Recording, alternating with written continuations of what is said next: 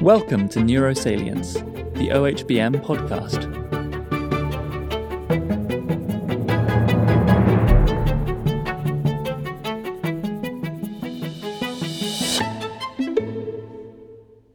Welcome to the OHBM Neurosalience podcast. I'm your host, Peter Bannattini. Today we're doing things a little bit differently. This is an introduction to the live podcast that was done at OHBM during the OHBM meeting this summer. The topic of that podcast was a continuation of the discussion of the paper by Scott Merrick on reproducible brain-wide association studies that require thousands of individuals.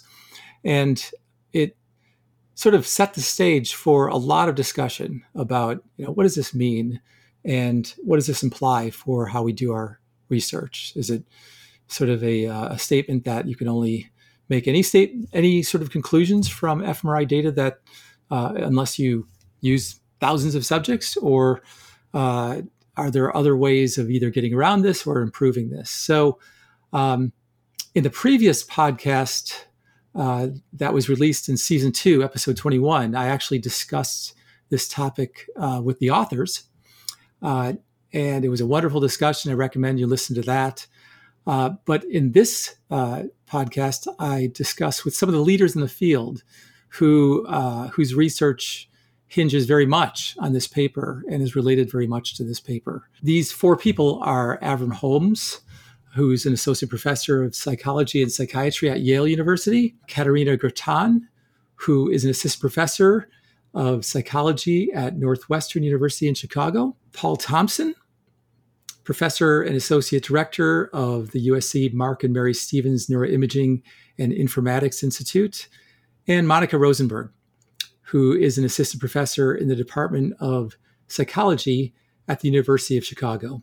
So it's a wonderful discussion. We're up on stage. There's some, you might notice in the middle of the podcast, I sort of edged closer to them because the acoustics were such that I actually couldn't hear. I had a hard time hearing their answers, even though, the audience could hear just fine, but reflecting back, there was a lot of distortion. So either way, I had a lot of fun. Hopefully we'll be doing more of those in the future, and I hope you enjoy this one. Okay, this is something a little different. I'm used to doing this like in my office above my garage over Zoom. Unfortunately, Damien Fair, who was one of the senior authors of the paper, couldn't make it today. So, but we'll go ahead with the 4 other people who are not on the paper, but who've been doing work. So to start with Avram Holmes. Avram is an associate professor of psychology and psychiatry at Yale University. His research focuses on large-scale network fingerprints associated with heritable traits. Katerina Gratan is an assistant professor of psychology at Northwestern University in Chicago, and her research focuses on brain networks, their association with behavior, and modulation with TMS. She also wrote a really nice editorial in Neuron responding to the Merrick paper, suggesting 2 paths forward in terms of reliability and also focusing on consortium data and deep imaging of individuals. She had a special issue on that a while back as well.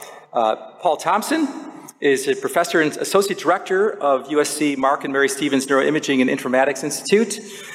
He leads the Enigma project, which is enhancing neuroimaging genetics through meta-analysis, and towards identifying associations between genetics and brain structure and function with disorders and aging. So obviously he's heavily invested in this type of work.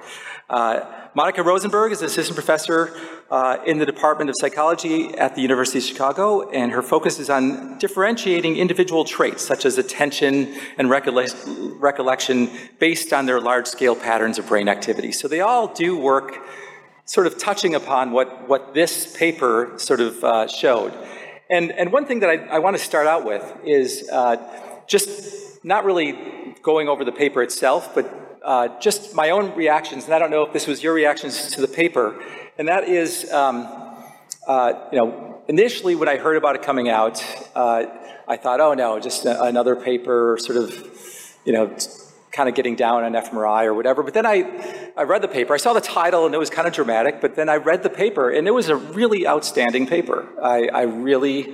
It was very measured, and it was very carefully done. It was a huge amount of work, and it actually kind of, to me, it sort of drew the line in the sand in terms of what the state of the field is right now. And I think there's many things the paper didn't say, but it also did mention at the end that fMRI is very sensitive for individual subjects looking at longitudinal studies or with modulations. And there's many different ways you can go about things. And I think I'd like to bring out that, and along with talking about how you can make BWAS better. So that was my impression. Then I saw, there's a Nature commentary that was, I think, a little bit unfair. It was saying, explosive article, a bombshell article, and that wasn't too useful. Because many people who are outside of the field just think it's a condemnation of the sensitivity of fMRI. And I think hopefully what will come out today is that this isn't about the sensitivity or specificity of fMRI or even MRI, but it's more about the variability of people and the challenge of actually getting a handle on what are the useful features and what are the differences, what's the variance. So with that, I'd just like to open it up to our panelists, and feel free to jump in and talk about anything. But I just want to start out by just asking you, when you read the paper, was there anything that throughout the paper that jumped out at you as sort of like, oh, that's not quite right, or maybe that should be expounded upon, or maybe I should, if I'm talking to, for instance, my funders, what should I say to them if they read this paper and they want to cut my funding? So feel free to start. Anyone wants to jump in? Well, I'll start. We were talking about this up here on the stage before the podcast began, so I feel like it's an apt way to start this discussion. But one thing, as I was reading the paper, I think many people agree with the points in the paper. The paper is extremely rigorous, it's thorough, as Peter said, it's written in a measured way.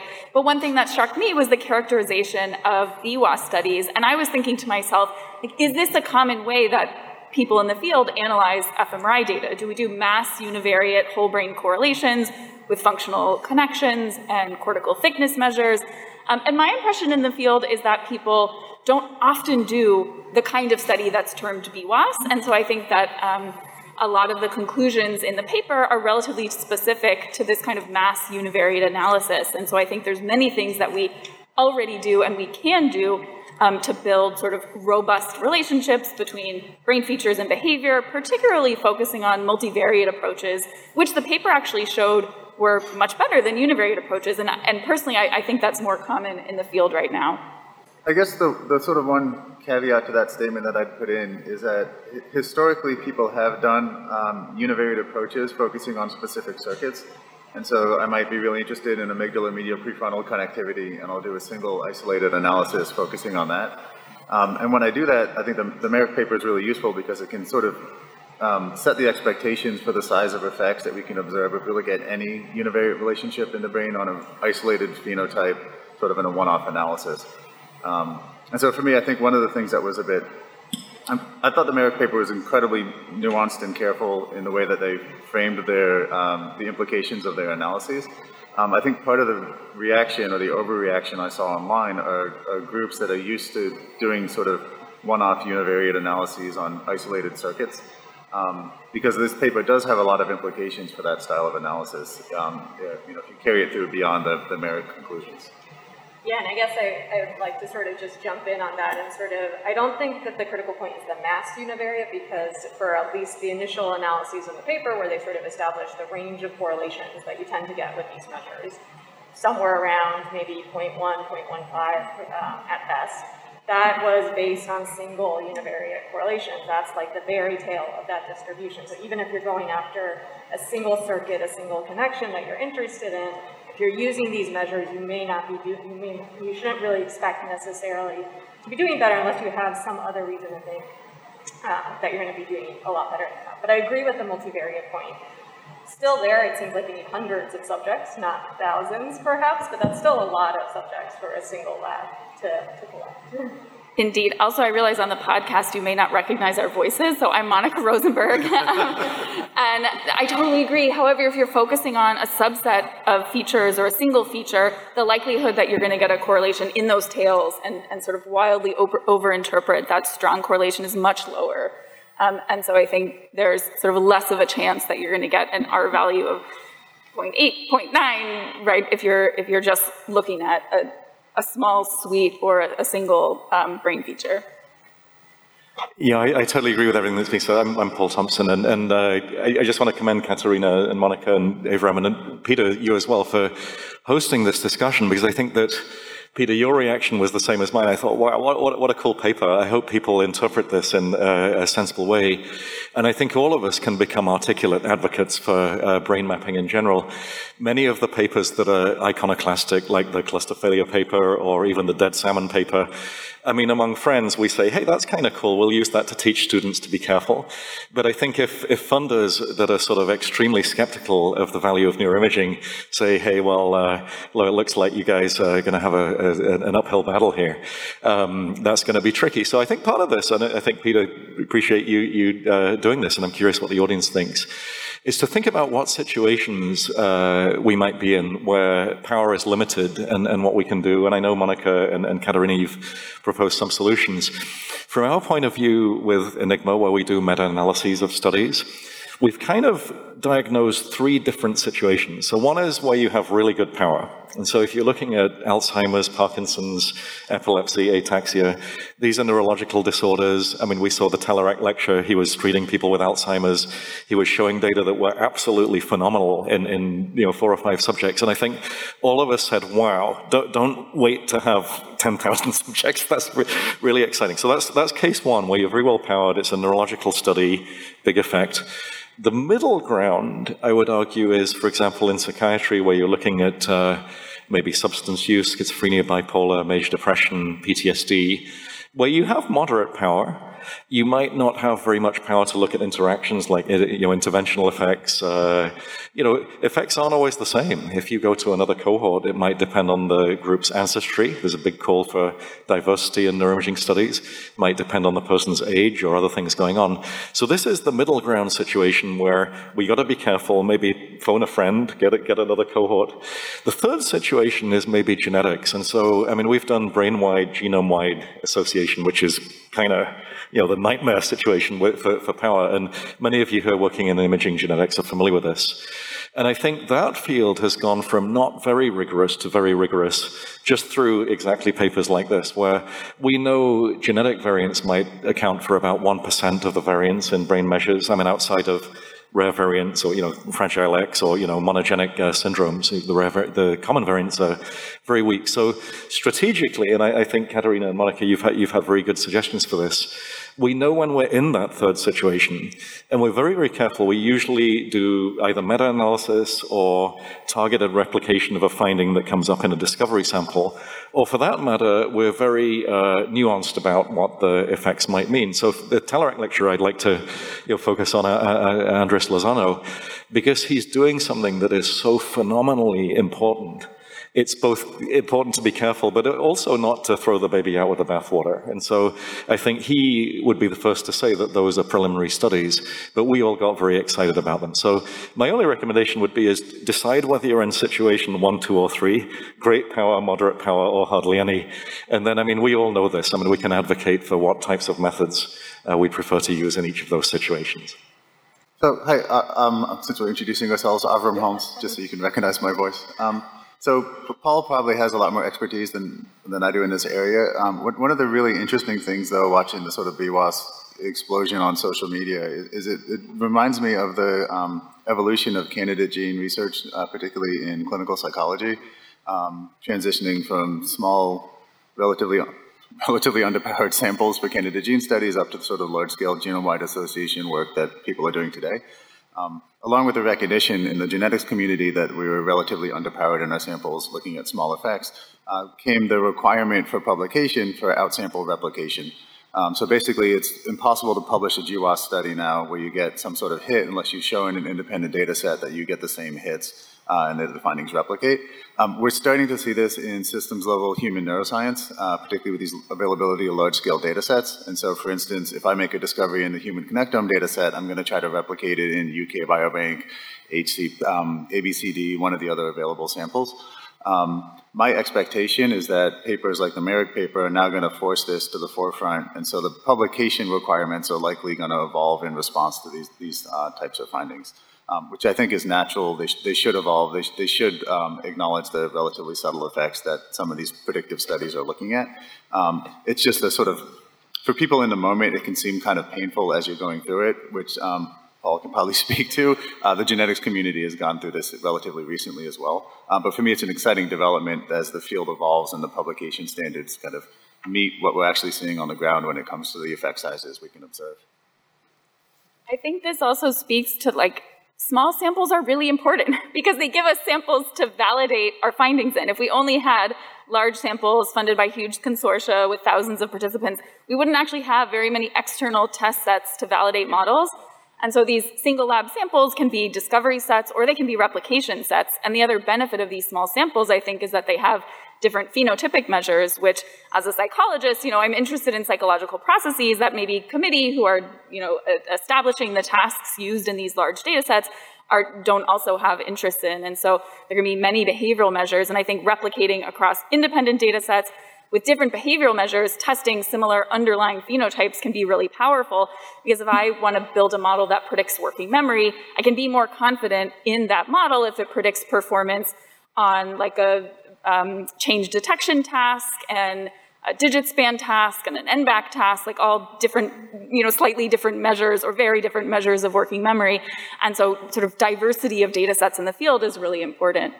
Yeah, and I'm Katerina, by the way, for the folks listening online. I don't think I've introduced myself yet, but I agree with all of those points, and I do think it's important to emphasize that we do need the added flexibility of these smaller data sets to test a lot of the questions that I think are still open questions in the field that single consortia data sets are often just not set up to test. As we've seen in many of the large consortia data sets, they primarily collect REST, which I use a lot in my data, and it's awesome, but there are a lot of questions you can't answer with resting state fMRI. You need task fMRI, you need to probe specific cognitive concepts, and if we sort of move all of our funding to just fund these large consortia, we're giving up, I think, a major piece of the pie in terms of what we can look at. Before we settle in on the results of the paper, do you think, my first thought after I read the paper too, is that yes, there's variability and these studies are useful, even the way they're presented. But do you think? I was thinking of immediately like all the potential problems in the study itself, in terms of, not their study, but like how it's done. For instance, spatial normalization.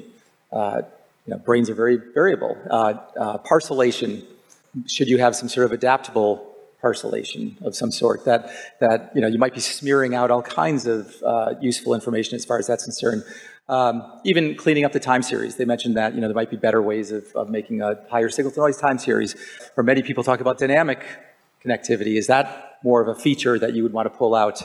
So it seems that there's a lot you can do to improve things as far as that's concerned for these massive studies. And it may just be that even after all of that's done, there's true, intersubject variability. That's interesting because it's people are variable. And also, I don't know if you wanted to talk about this a little bit more in terms of properly dissecting the populations. Based on their behavioral phenotypes. Here they just kind of put against different measures of intelligence or psychosis. Is that the right way to do it? It seems that if you maybe chop that up a little bit more finely, you can make better comparisons. I might jump in quickly on the first part of your question and sort of thinking about how do we align across people, and we can do the best possible alignment we can with spatial techniques, and we still know that's not going to align functional areas very well because those tend to vary relative to anatomical sort of landmarks. And I think one really interesting paper that I think hints that that's going to be an important avenue to move forward with is actually from Jim Haxby's lab. Fei Long Ma was the first author in eLife last year, doing multivariate classification, I think with a human connectome project, and showing that when you use hyperalignment techniques, which align across people functionally, you get this really big boost in performance prediction of these behavioral traits outside the scanner. So going from, I think it was something like 10 to 20% variance explained to up to like 30% variance explained. Yeah, like hyperalignment, that's right. I mean, it seems something like that could be tremendously helpful. But also, I mean, even if you do align, keeping that information about what the variability is also potentially a biomarker in itself. And so, yeah, I think it's kind of intriguing. In some ways, you might have thought it would decrease the variance explained because you're taking away variance across people. But I think it's always critical to, like, I mean, think about the different sources of variance that we have in our data, and some are going to be useful for predicting traits and some aren't. And right now, we just squash everything together, and that's probably going to make our signal really noisy. I think from my perspective, it's important to just think about how gross the measurements we actually have are when it comes to the nuance of brain function. So something like cortical thickness at the vertex level, you're averaging over thousands and thousands and thousands of cell bodies. If you look at functional network parcellations, you're taking a huge swath of cortex and putatively hypothesizing that that swath has some unified function. So we're doing these sort of really gross estimates. So there's going to be a ceiling on the amount of variance that we can account for. It's also important to consider that we are using, at least in the Merrick paper, they're using field standard approaches that may not be the best approach for the future prediction of behavior in subsequent studies. So things like individualized parcellation, looking at, I mean, Monica and Todd Constable's lab have done some amazing work showing you can boost predictions with movie data relative to rest data, task data relative to rest data. So there's ways to boost your, the amount of variance that you're accounting for. I still think we're going to hit a ceiling at some point, and so then the question is, what's the ceiling of the effect size we can actually account for with the methods we use, and what's the requirement as far as sample size if we're going to make predictions? The other point we should probably discuss at some point today is that this is referring to predictive analyses. You have a totally different set of assumptions if you're looking at the role of specific brain regions in some cognitive or psychological process. Now the sample size requirements are going to be completely different. Right? If I want to show that a visual aspect of the visual system responds to a flashing checkerboard, I don't need 2,000 subjects to do that, right? I do it in a single individual. Right. And so it's important to note that fMRI is a tool. That tool can be used for multiple functions, and then the expectations about the appropriate study design for each of those functions is going to be heavily contingent on what your hypotheses are and what you're actually going after. Yeah, that's definitely a good point for, I think that's a lot of people sort of immediately thought, oh, well, right, you can't even do that, but yeah. Yeah, and just, I guess, to underscore, like, by predictive, you mean cross-sectional, so from one person predicting in another person, because you can also do all of these analyses within subject, and I think, you're in a different domain in that case. Yeah, and so I think we could sort of think hard and hypothesize ways to improve our features and our outcome measures, but I think it's an empirical question.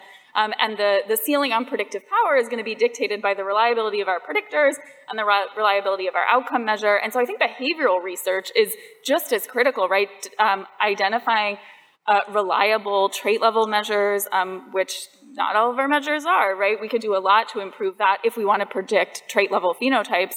And then also thinking about the reliability of our fMRI signal. So we know from lots of work, including awesome work from Stephanie Noble at Yale, that the reliability of individual functional connections is poor, even with lots of data, even with lots of resting state data. But the reliability of multivariate patterns is much stronger. And so thinking about we might not be able to identify reliable relationships without thousands of participants or hundreds of thousands of individuals with single features and outcome measures that themselves are not that reliable. But if we look at distributed signals, across patterns of connections, we have a much better chance of identifying sort of a robust, reliable signal. So I think focusing on the reliability of our input and output measures is critical, and there's lots of ways to do that. But like Avram, I also think we're going to run up against some ceiling of predictive power, and so thinking about ways to ask whether our the relationships we identify, even if they don't have a strong effect size, are robust, I think is critical. And one way to do that, as we've been talking about, is replicate in independent data sets.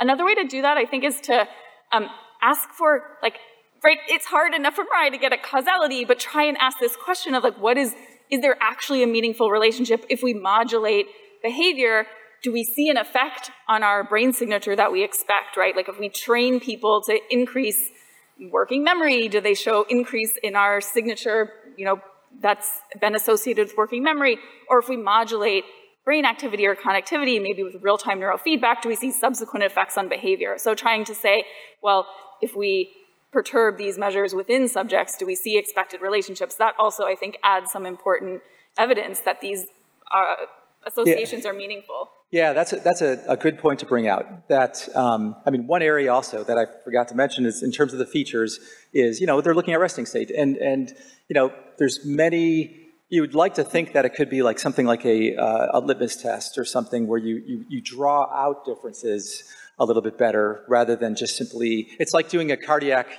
stress tests. You have to push the heart to actually see the pathology. If you actually can drive the brain in some way to pull that out, it seems like you can get pretty far with that. Once again, it might help, but it might not, dramatically increase things, but it would help for very specific hypotheses as far as that's concerned. And right, there's naturalistic viewing of movies, there's, all kinds of things that could be developed in order to draw out very specific differences. So, Peter, I just want to pick up a question, and I think, Monica, you had a great suggestion on this, is sort of specific hypotheses or exact hypotheses versus brain-wide search and data-driven studies. So, you guys all know this. There's two kind of philosophies to discover things. One is you have a hypothesis that you can either confirm or disconfirm, and then there wouldn't be, thousands and thousands of tests across the brain. And then, in gene discovery, or for that matter, in brain system discovery, there might be a data-driven search. So I think the Marek paper, and I think, Peter, you acknowledged this, they did a great job of saying this is one kind of analysis that a lot of us do. And if you do, and you're searching, 8 million voxels, or with the correlated nature of the data, probably more like 1,000 independent tests. Be careful. If you're in a situation where you have a causal analysis or an intervention that can allow that, then sure, go ahead. But if you're better off with a hypothesis or a targeted system, and you test that, now this situation becomes more acute now because we have UK Biobank, we have thousands of researchers analyzing the same data, maybe testing different things. And I remember Tom Nichols once saying that each researcher, I think he was kind of tongue-in-cheek with us, each researcher should have a number of tests they're allowed to do in a certain amount of time. Like, please don't do this 70-paper-a-year thing and keep it. But I think he's making a good point. It's an ironic point, which is we do kind of know this, I think, as a brain mapping community. Ever since SPM was developed over 20 years ago. I feel very old at this meeting. I remember these dramas going on about SPM and random field theory, and maybe, Peter, you remember this. I think brain mappers have been extremely careful about using the right tests and safeguards for making inferences from these very complex data sets. And certainly when you're in a situation where you have a lot of power, doing brain-wide search or throwing into the mix any number of fantastic number of tests you could do is fine. I think Steve Smith and Tom Nichols wrote a nice paper about the UK Biobank where they said, look, UK Biobank measured a lot of things. There's 10,000 approved applications looking at UK Biobank. So if every one of those using imaging tests a different thing, we'd get a lot of false positives. So I think maybe a salutary note here, and all of us kind of know this, is that if we use the correct level of safeguard for our analyses, maybe with a hypothesis or an explicit approach that minimizes risk, we're probably going to be okay. But I think, Peter, you said this at the beginning, so long as we advocate for this in a way that's proactive, we don't risk people, being dismissive of the studies, even if they're small, because they might be small but well-designed or testing something very specific. Just to harp on the genetic example, so people have done this sort of as a goof, but you could take the UK Biobank data set and basically GWAS every single phenotype they have serially, one after another. There are research groups that have done this. Then the question immediately is, okay, well, what's the utility of that approach? It doesn't make any sense that I got some random GWAS hits that pertain to yogurt consumption versus some random hits that pertain to bagel consumption, right? Systems level neuroscience, particularly people that do predictive modeling, it's going to end up in a similar space where we have online platforms. We can download the tools to do these types of analyses. We have massive computing resources. We could build predictive models of every single phenotype in the UK Biobank data set right now if we wanted to. Currently, we could probably publish a ton of that in relatively prestigious outlets, one after another.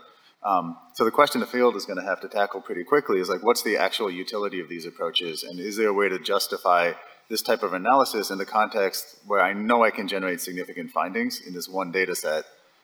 So what scientifically is the utility of that if I don't push it to other data sets or other modalities? Yeah, so I mean, you could probably speak a little bit, speaking to GWAS, my thought is when I look at GWAS, you see, some gene combination predicts, explains 10% of some variants. How does one properly interpret that, and how can one apply it? I mean, what's the goal? So I think just to talk about GWAS, and for those of you not familiar with it, is a genome-wide association study, a little bit like searching the brain. I mean, you search the genome and there could be, up to 1 million or 10 million possibilities of markers that might associate with the trait that you're measuring. So when we started Enigma, it was started because of this issue. So people were, in about 2011, doing a GWAS in, for example, ADNI. So the ADNI data set at that time had 800 subjects. And ApoE is a strong risk for Alzheimer's, and it also associates with hippocampal volume. So I think people were excited that maybe they could discover other things like ApoE. I mean, ApoE, one haplotype triples your risk for AD, so it'd be really important to find some others that were like that. And then I think it was a little bit salutary. It's like the sort of dark winter of AI, where people were initially excited, but then they weren't.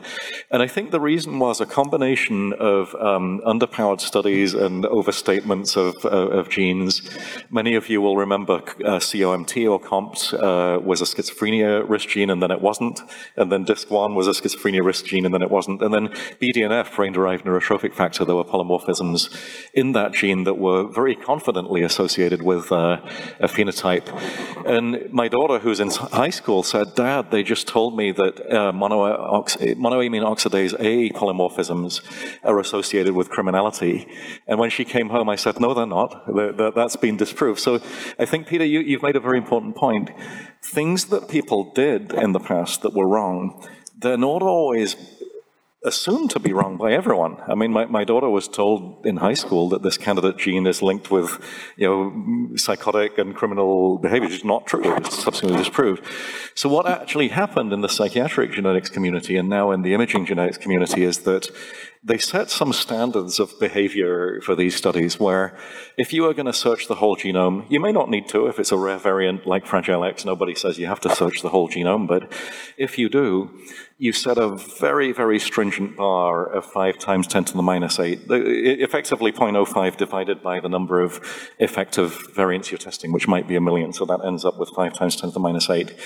If you need 5 times 10 to the minus 8 as your significance level, and there may be other tricks. I mean, Monica, you suggested a multivariate approach, which is sometimes used, and in that case, you don't need it. If you need that level of significance and also a replication sample, you will probably need 10,000. I mean, the psychiatric geneticists have been doing this. You probably need 10,000 people to discover it. And I think, as Evram, you just said, you can find something cool and then need a much smaller sample to replicate it. I mean, that discovery exercise might be helpful to all of us, even if we don't have that kind of sample. Now, in praise of GWAS, because there's some really silly ones that are done, but in praise of GWAS for the brain, there has now been discovered through the work of, Enigma, Charge, Anders Dale's team, Caroline Makovsky, who's presenting at this meeting, her data. There's been now 500 polymorphisms in the genome that link to some brain trait on MRI. And if you were to assemble them into a polygenic score, you can account for about 4 or 5% of the variance in, for example, caudate volume, putamen volume. Resting state and task-related fMRI are catching up. I mean, they're a little bit less heritable, but for structural phenotypes. And I think if you were to meet a skeptic saying, what's the point of doing common variant genetics with brain images? You could say, well, actually, if 4 to 5% of the variance in structural brain volumes is explainable just using common genotyping, and this isn't in people that are ill, they're people that are healthy. I mean, why not do it? I mean, there's every reason to believe that if we carry on, and I mean, nobody's saying spend a huge amount of money. I mean, you could use the UK Biobank for this. So I think maybe 2 sort of take-home messages. Something can be really worth doing if it needs a lot of subjects, because the thing that you then discover can be verified by other people and used. I mean, you could use polygenic risk in a study of 20 or 100 people, and it could account for 5% of your variance. That would be fantastic. The other one is, I don't want to act like people are careless. I mean, people in psychiatric genetics, I think, Avram, you made this point, even though there are some silly studies, the majority of the field who's been doing this for a while are exceptionally careful not to report false positives. But I still think we have some work to do. I mean, going back to my daughter's high school example, it is still being taught that, strong long-short variants in the serotonin transporter are associated with, type A personality in psychiatric genetics. The evidence for that one is right in the middle, because there's a lot of back and forth on that one. So I think we have to be comfortable with things that we either believe are true, or that there's not enough evidence, or they're right in this middle ground where all of us are kind of helping tilt the evidence one way or the other. And I think some of the, let's say, outrage or discomfort comes from not always being comfortable with nuanced explanations. I mean, for a lot of these things, the evidence, and I mean, all of you know this, for your conclusions is either absolutely solid or somewhere on the boundary. And in that situation, it's kind of exciting. I mean, I feel like in the years to come, I mean, some of those questions, like the criminality risk gene, they'll go in the sort of trash can and not be confirmed. Others where we're finding some important predictor for recovery or for treatment response, we may not have the evidence quite today, but I think collectively through all of us working on these things, we're kind of tilting things towards the evidence being solid. So, I mean, it's a kind of optimistic note for the future. Thank you. I think that that's really important to keep in mind in thinking about how these questions have been approached in other fields. And also to sort of answer Avram's question, I just want to point out that there's just two big picture ways we would want to predict things from the brain. Right? One is practical, it would be really useful to know who's going to go on to develop symptoms, who's going to respond better to a certain treatment, who will develop a particular clinical syndrome in the future. But the other one is theoretical, understanding just, because we're neuroscientists and psychologists and researchers in other fields, we just want to understand how it works. And so I think when we set out to do a study, it can be helpful to keep in mind which of those goals we're prioritizing, right? If we're prioritizing just practical prediction outcome, we might really care about optimizing our individualized parcellation, collecting that much more, resting state data, applying state-of-the-art pre-processing techniques to get, smaller increases in predictive power, whereas for theoretical questions, it might be enough to say, well, there's a replicable association. Maybe I could increase my predictive power by a small % variance explained, but this is telling me something about how the underlying circuitry is working. And of course, those can, you can ask those two questions at the same time. But I think it's just useful to keep in mind that there's different goals and different, members of this community prioritize different goals. And I think it could be helpful to be explicit in papers. That also helps with science communication, right? Maybe I identify a predictive model that's theoretically meaningful, but isn't going to have practical significance in the real world. That is something we should communicate. And I think it could reduce this idea of people being jerked around of we've discovered the answer. And then, now it's a smaller effect than we thought. And so, properly communicating that, I think, is important. I like these points a lot, but one of the things that it brings up for me, and I'm curious about all of your thoughts on this, is that although we phrase all of this as brain behavior correlations, brain-wide association studies, and the sort of approaches that we're taking are asking these questions, what is the function of this brain region, by looking at how that function differs across people and how it relates to this trait that differs across people. But that's only one way to ask that question. There are a lot of other ways to ask that question, and I think in cognitive neuroscience, one of the places we really made the biggest advances early on in the visual system and sort of understanding category representations is because we don't ask that across people. We ask within a person, what is this doing? And, that's from the theoretical perspective, but I think also from a clinical perspective, a lot of these questions are about what's happening to that person. What happens if I give this person a treatment? How are they going to improve? It's not about how as a group, I can maybe increase the chances a tiny bit of sort of understanding this. That might be valuable, but I think ultimately we want to shift to having that person-centered perspective. I totally agree, and I endorse Katarina's deep imaging special issue of Current Opinion in Behavioral Sciences. It's a really excellent series of articles on this topic. And I'll also plug a commentary that I recently published with my colleague Emily Finn at Dartmouth called How to Establish Robust brain behavior relationships without thousands of individuals. And that's one of the points that we highlight, is that we could start off with this individual differences approach, but ask whether these individual differences associations are also related within subjects. So for example, our functional connectivity networks that predict individual differences in attentional state varying as somebody's own attention fluctuates from moment to moment, or as somebody, is just resting versus has taken, a drug that changes their attentional state. Just to jump in on the utility of small effect sizes, so just to use the GWAS example again, you can find a incredibly small amount of variance in a specific genetic marker. So it's one positional variation along the entire genome that then gives you clues about the underlying biological cascades. And so you could find a SNP that loads on a gene that's related to immune system functioning and its relevance to schizophrenia, as the PGC did in 2015, whenever the GWAS came out. That can start an entire cascade of associated research studies to follow up on that one specific finding. Even though that particular SNP is an incredibly small amount of the variance. You can see the same thing in functional imaging. If you find a marker that accounts for a small amount of variance, you can look at underlying cell types, you can look at developmental cascades, it can open up windows to look across scales at other biological processes that might underlie the functioning of that particular system. So what would be an example of something that has a small amount of variance, like as far as my lab does a lot of work looking at unipolar depression, schizophrenia, finding imaging markers that might predict the presence of a particular disorder. Those case control analyses are really subtle when you push them into large samples. So Kevin Anderson, a former grad student of my lab, has done this in major depression, looking at consistent anatomical and functional variability and trying to map it onto underlying cell type distributions. And expression markers in the brain. So you could take those really subtle samples and look at an underlying biological process. And then those cell types are much more amenable for intervention, treatment, developmental studies, and so forth.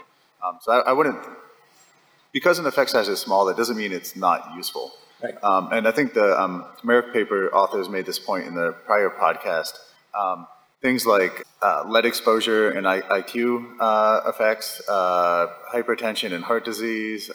There's a million public health applications where it's relatively subtle effects that can have huge population consequences across a broader society. So just because an effect is small, it doesn't mean it's meaningless or not clinically relevant. It just means we have to consider that when we design our studies to do analyses. Right? Maybe just a super quick follow-up, Evram, to your comment. So a small effect that's very important to know the answer to is, does the Alzheimer's drug, aducanumab, remove amyloid from the brain? And does it slow cognitive decline? And if you ask neurologists, they'll have vehemently defended positions on this, from yes, it's great, no, it isn't, or somewhere in between. So I want to pick up, Peter, something that you said. What if that drug only works well in some kinds of people? Probably true. So I think as brain mappers, we could say, look, what do we do in this situation? There's something that's really important to know the answer to. PET scans or amyloid-sensitive PET scans look promising, but the effect is really small. Maybe we can then take this forward. Maybe we can say, well, look, maybe this only is useful if you have a certain genetic makeup or certain risk factors, or maybe it works better in people of certain ancestry. So I think it's almost the most exciting kind of question when something's really important, but the evidence is right there in the middle. And if you think of the amount of people's suffering and life experiences that depend on there being a drug for Alzheimer's disease, I bet nearly every one of those clinical trials is going to have a very, very slight effect. So I think, if we think about this in a detached way, these cases and handling them well, looking at methods, can we subtype the disease? Can we subtype the cognitive process? Can we be clever about modeling? It often can be sort of I don't want to belabor it, but a sort of life or death or life-altering situation that people are in, that any one of us here can contribute to providing a solution. I also think when you see the networks after 2,000 subjects and looking at the difference, and what comes through is by definition the most common thing. It's hard to infer that that's necessarily the most important measure as well. It could very well be other things that sort of are beneath the sensitivity in some sense. So just to go back really quickly, I'm just trying to think of examples of, let's say, I think Ravi Menon did this, found differences in ocular dominance columns between people with amblyopia versus not.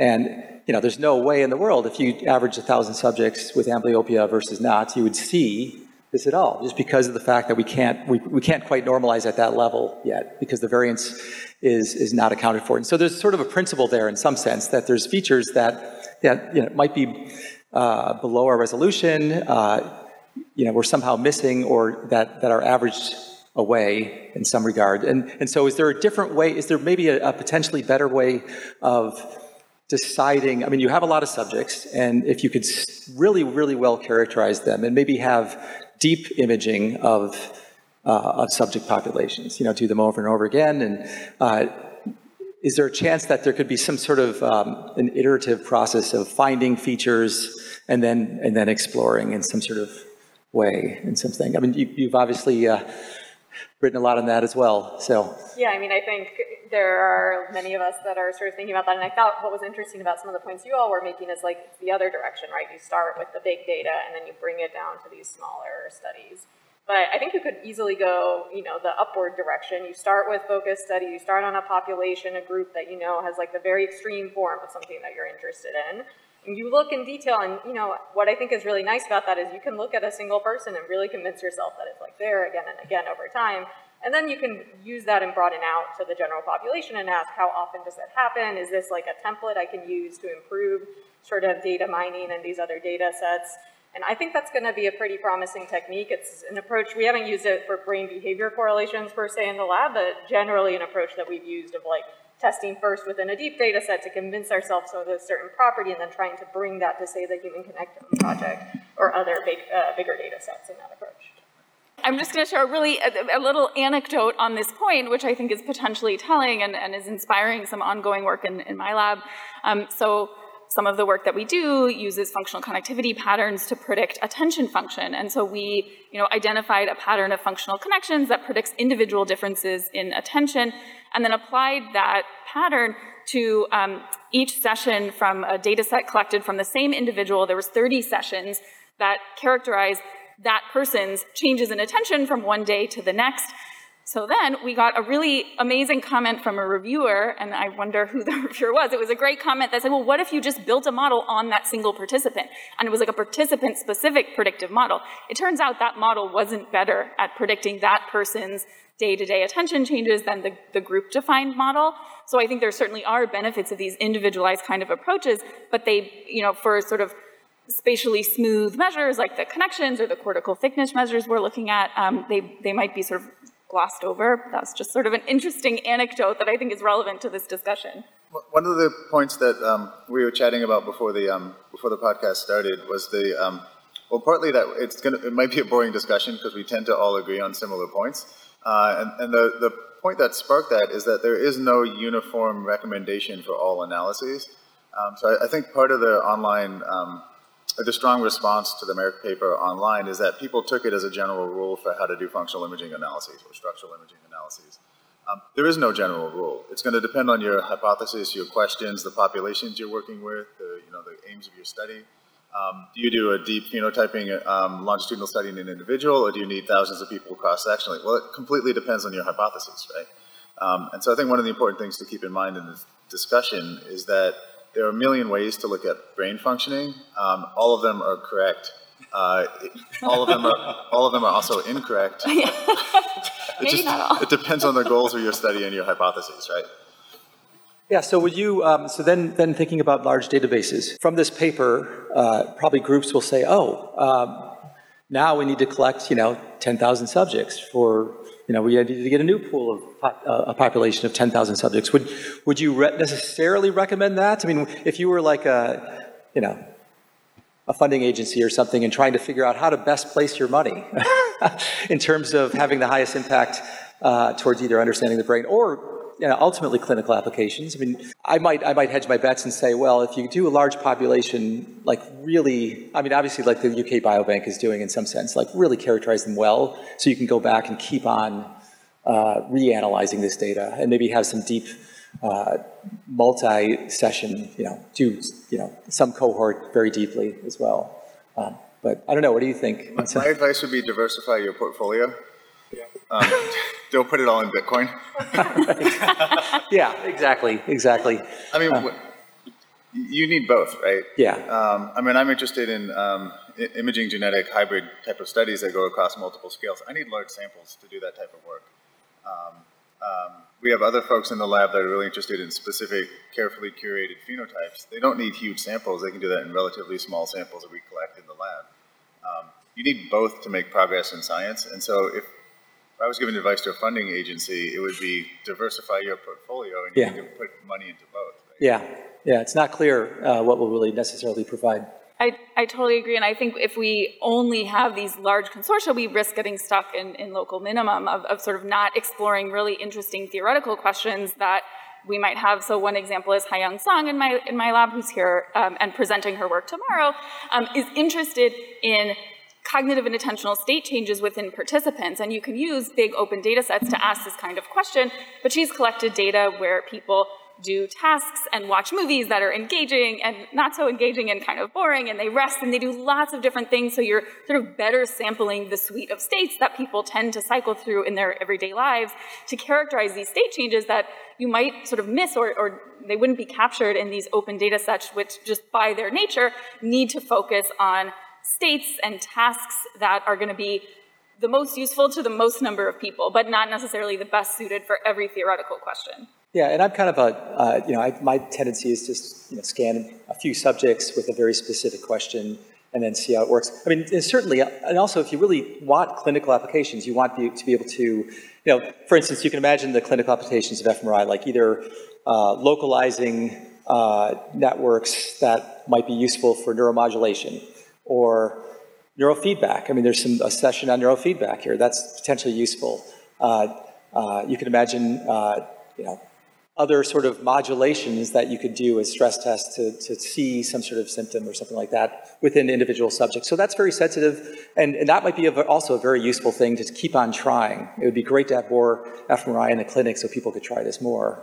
So. Yes, this is a huge benefit of data sharing, open neuro, and also sort of funding intervention studies. So Taylor Chambers in my lab, who's also here, has done some work with a data set on open neuro where the original authors did a pharmacological intervention. So they gave participants propofol. Like, you can't do a propofol data set with 10,000 people. It's just, at least in the current time, not feasible in terms of time and money, but it's a really useful test of, like, if you modulate the system, do you see expected effects on brain and behavior? And so I think, those kinds of studies, which are just going to be limited by their nature, are really useful, and we shouldn't, stop doing them. The other point that was alluded to earlier is we need variability in the types of measures we're collecting. I mean, if you kind of blur your vision and look across the field, you'll see there are about like 5 tasks people use in functional MRI. There's not a lot of variability in the types of measures we apply, and there's even less when you look at, as Monica's saying, you look at the sort of large-scale consortia. So I love the tasks they've selected. I think they're wonderful, but they're only a small subset of the possible ways humans can express behavior. And you need smaller studies in order to understand the sort of nuanced relationships across all the types of behavioral phenotypes humans can express out in the real world. You won't get that through large-scale data sets alone. You won't even know where to begin with that question through large-scale data sets alone. Yeah, I agree. I mean, I think I have to state my own bias here. We have been working with large data sets, but in every case, what was key was the people. It was the diversity of ideas. It was some clever insight into the problem. And an analogy would be, let's say you want to become a good chess player. And you say, look, I bought all the chess pieces in the world and they're in my bedroom. Am I a good chess player yet? Well, no. The way you would do it is by playing a lot of chess. And as brain mappers, we work with a lot of people. We get good ideas from each other. And I'm not being entirely trite. I mean, there was a challenge discussed yesterday on finding biomarkers for autism. And there's about 3 approaches that people are taking. One is collect a lot of data. So many of you here are collecting data from kids with autism. That's a very good idea. Gail Verico hosted a challenge at McKay where machine learning folks tried to discover a biomarker. That's one approach. Lots of very intelligent people working in AI. The other one, going back to targeted hypothesis, is people studying copy number variants in the genome that lead to autism. And maybe there's a mechanistic clue in that type of genetic approach. And each one of those 3 types of approach, big data, big AI, targeted. I mean, I think, Peter, you mentioned funders. I mean, I think we're lucky for the most part in having funders that respect diversity, but at least in my own opinion, and many of you here have contributed to these studies, what matters was not the amount of data, but the amount and diversity of people. And if you look at some of the major problems that have been solved in the last few years in science, like automatic language translation, a huge number of people were thinking about that, and some were linguists, some of them were AI people, and others were collecting a lot of data on paired languages. And any one of those three alone would not have figured it out. But now, I mean, I can speak to a translation app and it'll translate it into Chinese, or if someone's Chinese and so forth. So it seems like three things are required: large data, diversity of opinion, and very inclusive respect of approaches that are being used. And for the for the easier problems, you don't need all of those. But for the hardest problems, it seems like you do. And I feel like everyone here is doing the right thing. I also think that we talked a little bit about modulations over time, but even like longitudinal studies. I mean, comparing even large groups of subjects. I mean, I was trying to think of an experiment where, it's sort of a toy experiment where you can imagine a large group of subjects and they're changing over time. And I think there was a paper just came out from the UK Biobank with looking at COVID effects. And they were comparing the subjects to themselves, and they saw hugely significant, largely significant effects, where I imagine if they tried to do a cohort of patients with COVID or who experienced COVID versus those that didn't, they probably would see much less, because, there's some power to, comparing with yourself over time. So, so there's many different applications. So I think at this point in time, with less than a half hour to go, I think we're going to open it up to questions. Is there anything in this discussion that we may have, that you would like to ask about with regard to fMRI or BWAS studies or this paper or anything else related to either big data sets or individual subject data sets? All right, well, here's a number of them. I'll just go with the most upvoted one, as long as it's not a crazy question. That'll be fun.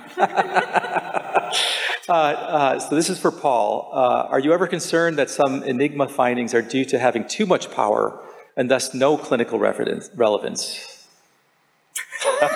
maybe I shouldn't have too much power.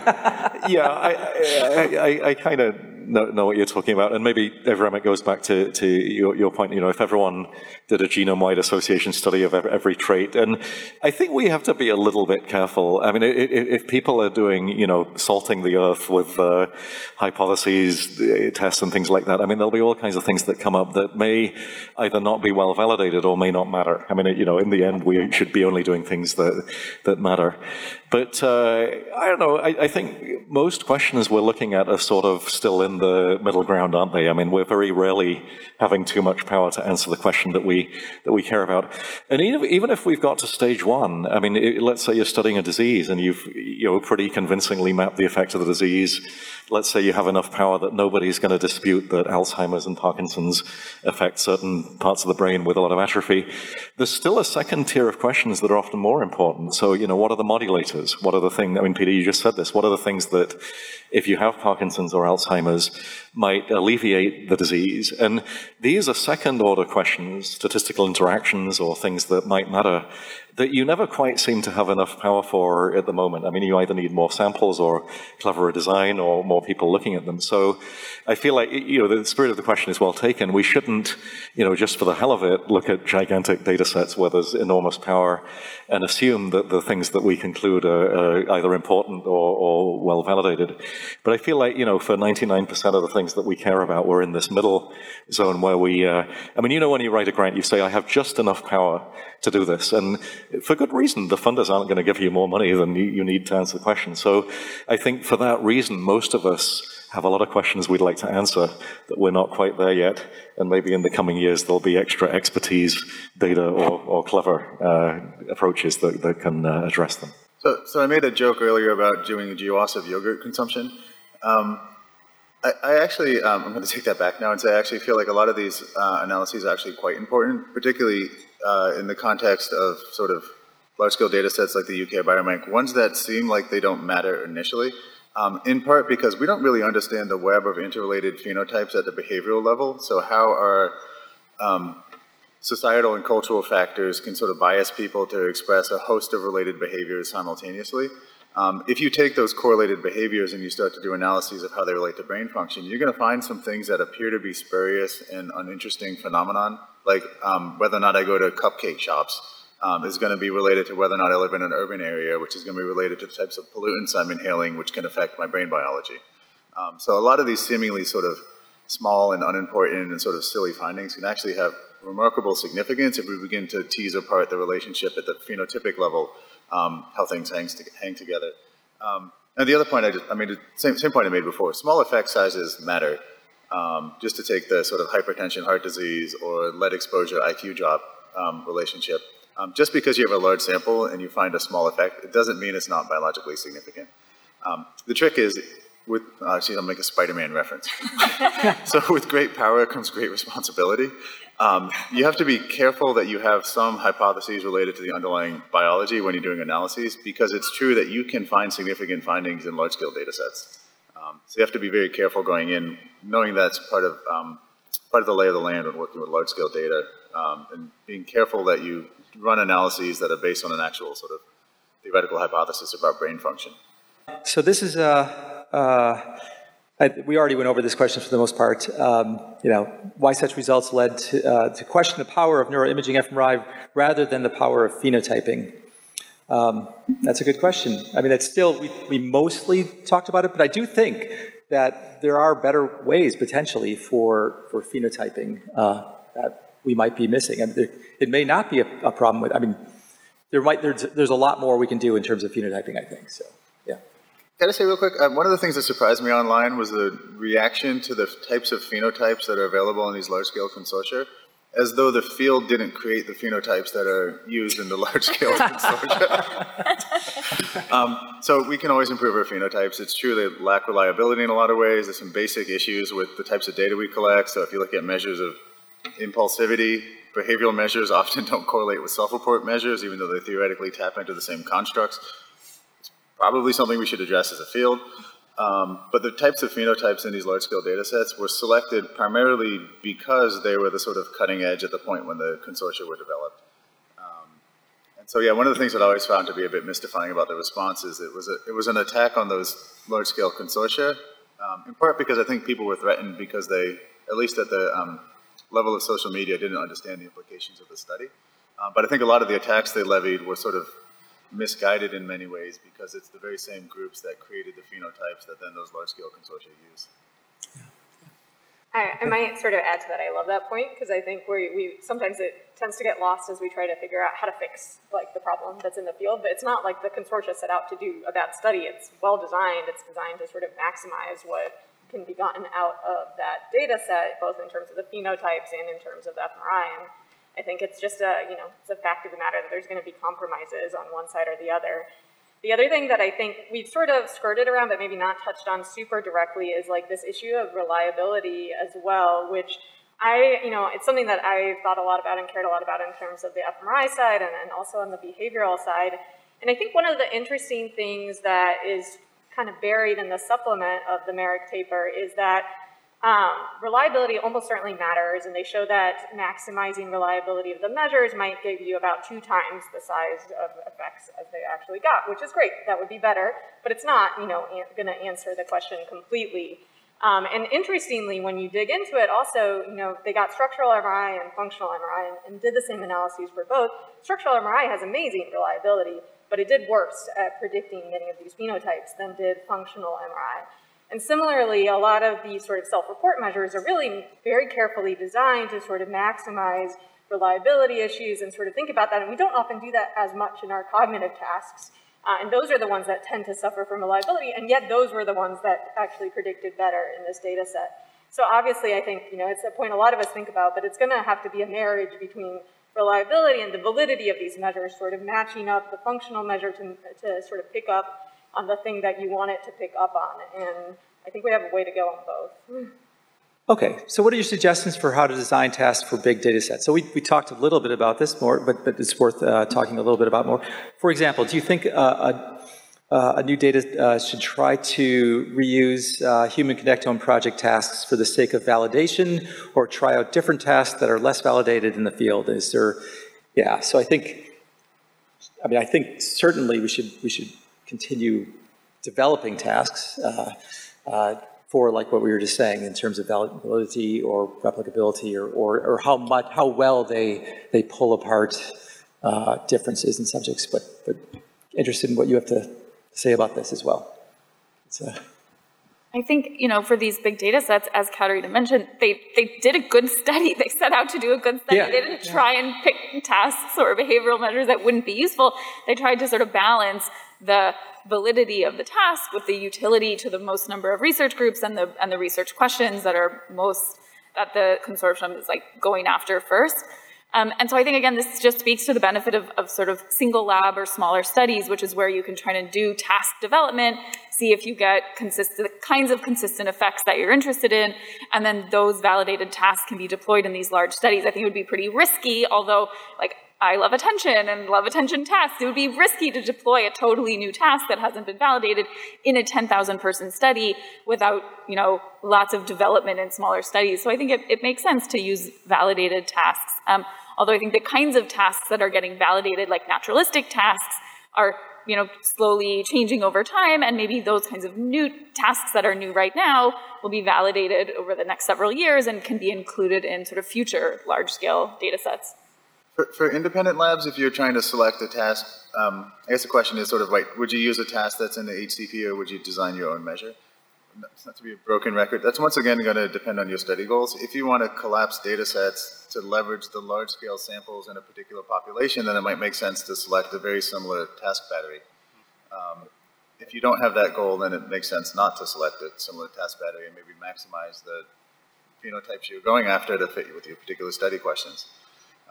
So once again, it's going to be not a single solution for all research groups. Rather, your specific study goals are going to dictate what the best practice is. Okay. Peter, we have a question. Oh, great. All right. Thank you. I bit the bullet. I said, okay, I'm going to go with that. Thank you very much. This is very, very eye-opening and amazing. But I just wanted to bring some of the things together that I've heard in other talks, as well as my own experiences, and of course, being here after 2 years in person.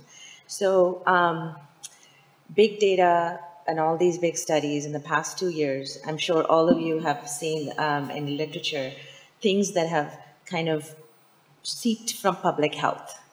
And what do you think are the variables that we need to tell junior scientists to collect in smaller studies that we have learned in the past 2 years that are really important for clinical impact?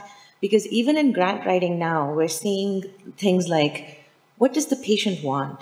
How do you get user feedback? How are you going to give back to the community in terms of what you're studying? And fMRI is, it's close to my heart. I love it.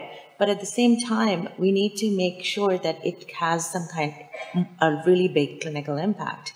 And, Paul is, I have to say this, is amazing at working at, LMIC, low middle income countries, and really working on coming up with results that can be spread across the globe.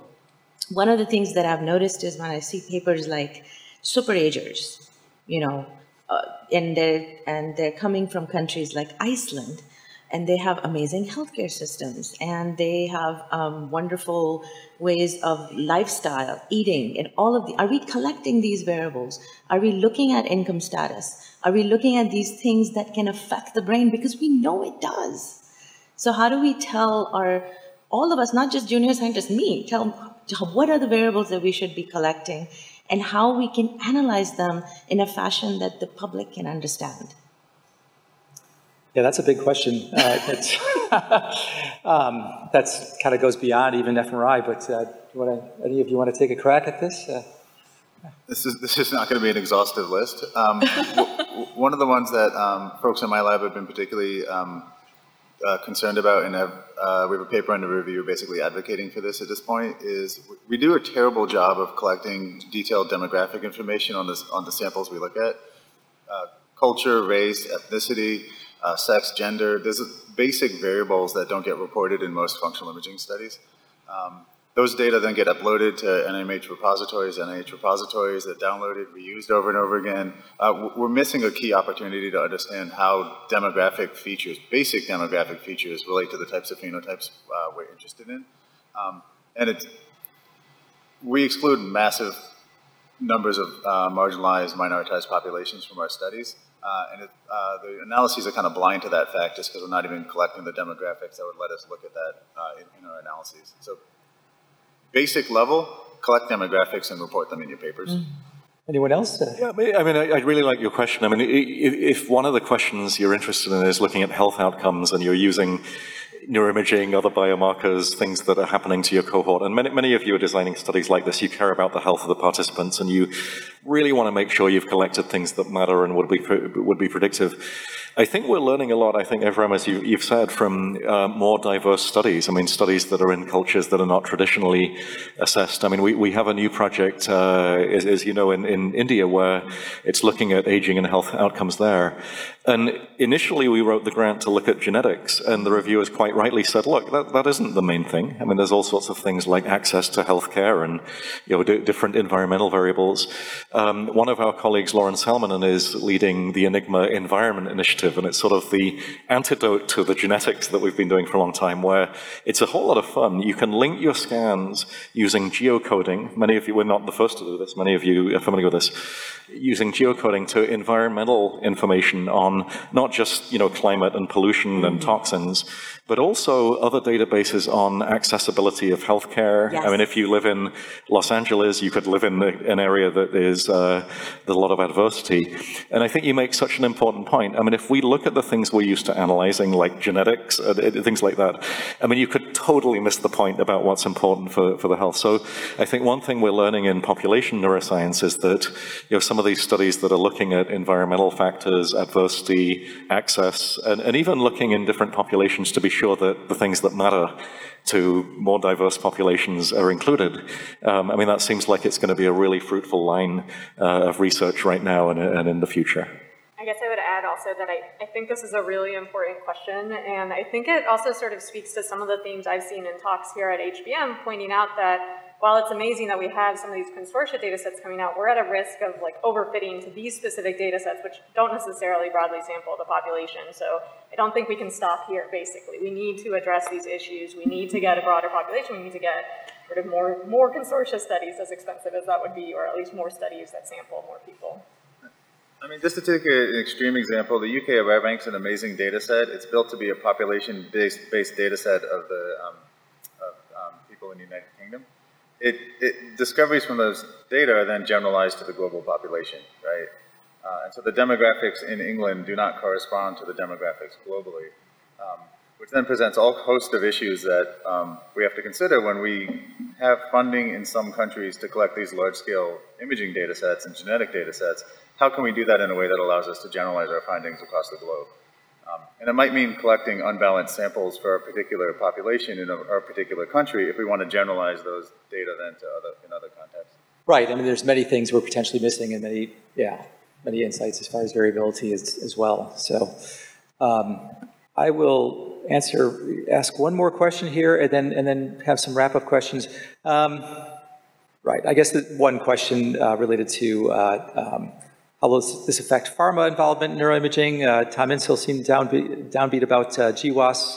What would he be about BWAS? I think right. He understands the use of both GWAS and BWAS, but he also understands it's a wider problem as far as neuropsychiatric disorders. But yeah, I think. What do you think? I mean, I don't think that this would really affect pharma. These sort of results, this sort of reality. Personally, I think that they're watching fMRI and looking for results and just waiting for something that's more tractable, in my sense. And I might be dating myself, but there used to be a much larger pharma investment in imaging studies. Yes. And they scaled it back. So I don't know if they're going to... they've already scaled it back. Everything's scaled back. And I do... I think that there's some trend of looking at specific drug effects, and it's potentially, right. To the extent that they see useful results, they'll move in. So, So that's kind of interesting. So along those lines, and maybe to start to wrap up in our last 8 minutes, so where do you see this going as far as all the fMRI studies? Do you actually see fMRI being something in the clinic, and maybe from these large data sets, biomarkers or whatever, somehow with multivariates or machine learning analysis, you can actually have something that's like a template that you can actually do a diagnosis with a subject in the scanner. Will that happen? Do you think that will happen? Or will it morph into some, more of a deeper understanding of the brain and variability, but the clinical applications might be more along the lines of pre-surgical mapping or finding neuromodulation targets or looking at specific interventions in individual subjects, but never really finding the neuropsychiatric biomarkers that we're hoping to find, at least in terms of populations. But maybe the biomarkers are in, the interventions of a modulation with intervention or something like that. But what do you think? 10 years from now, 20 years from now? I think there's more promise on the latter side currently, just in terms of, I think we already are using it for neurosurgical planning, and certainly if I needed to have brain surgery, I would like to be stuck in the fMRI for many days in a row and try to get my map as exactly right as we can. And I think with TMS and DBS, I think there's a lot of promise moving in that direction. So I'm hopeful that that's going to start to be something that we see more immediately, and I don't think that's a small thing. I think that's a big thing for many people.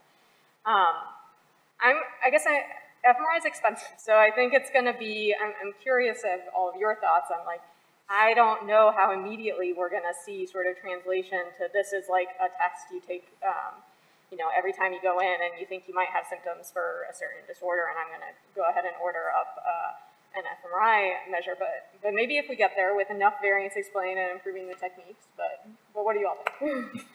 I totally agree that I think right now there's sort of more promise on the within subject mapping side of things. And then I think just for these kinds of individual differences type predictors to be implemented in the clinic, they need to have population level validity. So there's a great review article in Nature Neuroscience in 2017. The first author is Wani Wu, about different kinds of validity of these markers, and population level validity is required for this kind of clinical translation to the clinic. I think Katerina brings up a really good point that fMRI is expensive, so we would have to have many markers that are valid for an fMRI scan to be worth it, because it becomes worth it when it starts to cost less than administering thousands of tests that would take many, many days. If you could get those all from a single scan, that's when it starts to become efficient in terms of time and money. And then we also have to have a really good understanding of what the imaging predictor adds over and above other predictors. If you could predict future outcomes of a patient from a behavioral measure or a clinical assessment, then it's if fMRI is not adding unique predictive power, it's not going to be translated to the clinic. So I think those all need to be considered before it will be implemented. And I don't know where I would put my money in terms of how this will turn out, just that those things all need to be considered before it, I think, will be added to the clinic. So I'm of two minds on this matter, so I'll start on the sort of positive side first. I'm old, I've been around for a while. I was incredibly excited when people started publishing replicable predictive analyses with functional imaging. I don't think the younger folks in the field really understand how groundbreaking it is that I can take a large-scale data set and predict with some degree of certainty of any phenotype that you want to point at it, and then I can replicate that model in another large-scale data set. And you can quibble over, is it 2% of the variance or is it 5% of the variance, and why does that matter at all? 15 years ago, none of that was possible.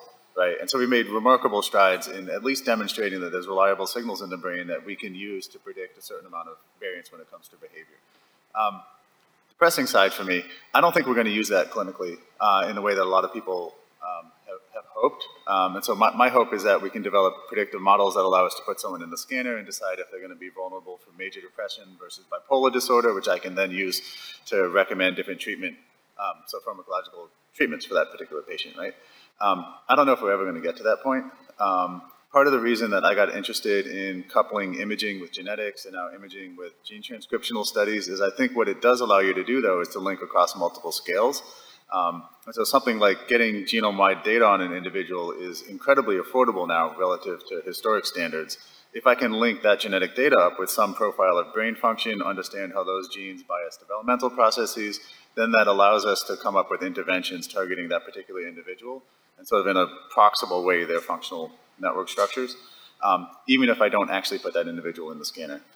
So for me, I see the long-term benefit as being much more of this is a intermediate step, one level in a biological cascade that we can target, even if we don't use that specific level when we analyze an individual patient. Yeah, that's a great point. That's sort of using it as a bridge to something that is more tractable or more doable or easier, whatever. That's excellent. I feel like, Peter, we should all make some predictions for 10 years and then open the time capsule. I mean, I just want to echo, everyone, what you just said. I'm just phenomenally optimistic. I mean, when we were grad students, which was a while ago, a lot of the psychiatric imaging studies were just kind of chaotic. I mean, there were some real pioneers, but I mean, if you were studying schizophrenia, bipolar, major depression, I mean, people just didn't agree at all on what the correlates were. I think now, as you said, I mean, people are having their disorder subtype. There's clear evidence of whether a treatment is shifting those biomarkers or not. I mean, particularly with understanding of the systems that are involved. Jumping across to, neurosurgical planning. I mean, many of you are involved in cortical mapping for neurosurgery. The Telerak lecture is giving these mind-blowing examples of treatments that are guided by imaging. I mean, even by the results of particular studies. And I think all of us, our minds are blown at how phenomenally promising they are for disorders like Alzheimer's and Parkinson's that we thought were completely intractable. So I feel like there's two branches. One is pure discovery, is understanding the brain. And you can think, I mean, Peter, you remember with fMRI when you were pioneering that in the early days and just being amazed that it would happen at all. I mean, thinking that there are now, giant communities understanding different disorders with those things. I feel like, we should be phenomenally optimistic about it. I think maybe also the link, I mean, going back to genetics, the link with genetics and genome-guided discovery, a lot of the reasons disorders are difficult to treat is the genomic drivers are not well understood, at least in terms of their effects on the brain. And I mean, we've discussed today many studies that are mapping those, giving us the first hints of those. So I just feel like it's just such an exciting field to be in. And compared with, I don't know, you're younger than me, Avram, I think. But Peter, when you and I were starting off, our best study was maybe, 12 subjects or something like that. And, getting people to be convinced that it was valid. I mean, it's the issue of having too much power that we have today. They didn't even think of that sort of thing. The one last thing is that imaging will improve. And so we're all acting like, we're just going to collect more data. UK Biobank, Enigma will just consolidate data. But just look at how in the last few years, imaging technology has improved.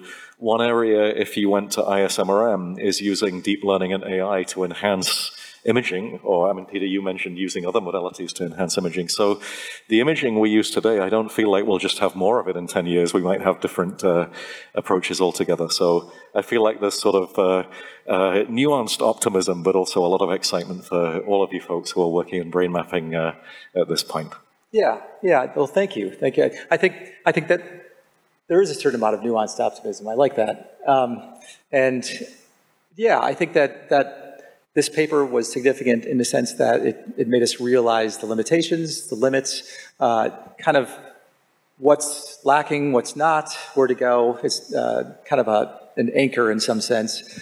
But yeah, I think that with all of us, as we work through this, it's something that it forces us to kind of think a little bit more deeply, a little bit more strategically about how to go about moving forward. And yeah, I'd like to thank all of you, Katerina, Avram, Monica, and Paul. Sorry about that. A little bit like too late last night. And yeah, I'm sure we could, we could discuss this for another, 5 hours as well. I mean, there's many things to discuss, and I think it all has a very bright future. I don't see any dead ends as far as I'm concerned. So, all right, well, thank you very much. Appreciate you coming. Thank you. Neurosalience is brought to you by the Organization for Human Brain Mapping. This week's episode was produced by Alfie Wone and Jeff Mensch.